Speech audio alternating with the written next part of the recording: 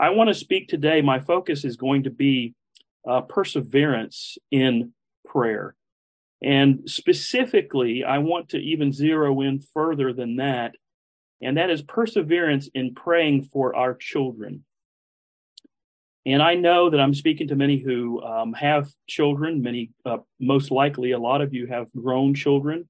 Many of you have grandchildren, and so I want to focus in on persevering in our prayers for them. I don't think there should ever be a day that goes by that we do not bring our children, grandchildren. Maybe some of you are great grandparents, but I don't think there's ever a day that goes by that we should not be bringing them before the throne of God and asking them to do a great work in their lives and in their hearts. Of course, when they're young, the main prayer should be, Lord, save them at an early age, at the age where they can understand and accept and believe you as their Savior. That's an ongoing prayer. Then we pray for them throughout their lives. And again, the goal for you and I, as we pray for them consistently, should be, Lord, I desire that my child or my children, my grandchildren, Lord, I desire that they be godly, not just good, but Lord, we want them to be godly. And there's a difference there. Unfortunately, I think some parents today that claim to know the Lord, and they settle for the goodness of their kids. As long as they're polite and don't get into too much trouble, I think they're okay with that. I think that's a problem. I think that there should be a higher standard. I think our goal, our desire, our prayers should be, Lord, while we want them to be good and moral, Lord, there's something far more important than that. We desire that they be godly, that you take their souls and you save them and you use them for yourself. And again, I know I'm speaking to most who are in this or through this, and we know that throughout the stages of us raising them, this can be very difficult. And I think especially it is difficult when we have adult children, quite frankly. Now, I know that you would probably agree with me. I see some older folks on here. You would probably agree with me that when you had the young newborns, you thought, is this ever going to end?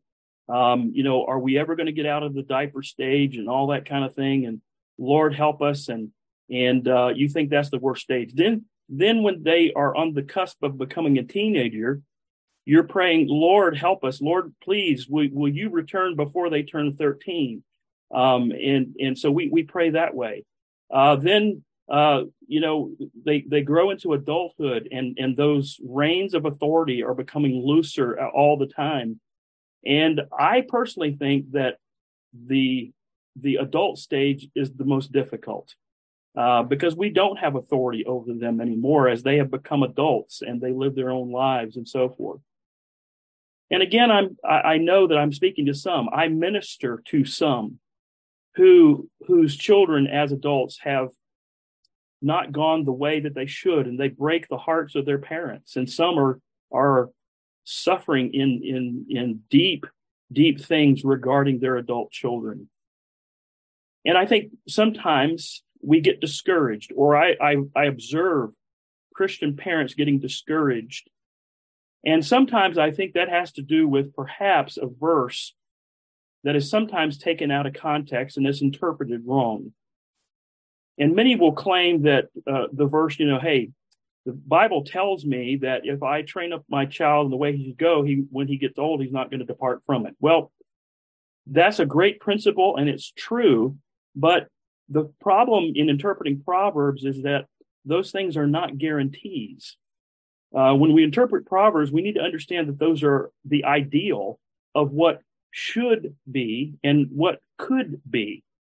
And so I think some parents have gotten discouraged because they've done all the right things. Spiritually speaking, they have dotted their spiritual I's and crossed their T's. And why is my child not living for the Lord? And it gets difficult and it gets discouraging. And I want to, again, come today and say, let us persevere in our prayers for our children, and especially our adult children. And I just want to say this, and I'm going to read some scripture in a minute. If you'll go ahead and turn to Mark 9, if you have your Bibles. I want to say this. Look, no case is hopeless when we bring them before the Lord. No case is hopeless. And so I want to encourage you with that. The passage that I'm going to read, we find that a parent is undergoing great anxiety and stress about their child. Now, it's a completely different situation than most of us experience, but I think the principles are the same for all parents when they have difficulty or they have anxiety and stresses again over their children. The principles are the same. So I want to read this passage, and then we'll make a few comments as we close. But in Mark chapter 9, beginning in verse 14, and when he came to the disciples, he saw a great multitude around them and the scribes disputing with them. Immediately, when they saw him, all the people were greatly amazed and running to him, greeting him. And he asked the scribes, "What are you discussing?" Then one of the crowd answered and said, "Teacher, I brought you my son, who has a mute spirit. And wherever it seizes him, it throws him down. He foams at the mouth, gnashes his teeth, and becomes rigid. So I spoke to your disciples that they should not cast it out, but they could not." And he answered him and said, "O faithless generation, how long shall I be with you? How long shall I bear with you? Bring him to me." Underline those 4 words in your scriptures. Bring him to me. Then they brought him, and when he saw him, immediately the spirit convulsed, and he fell on the ground and wallowed, foaming at the mouth.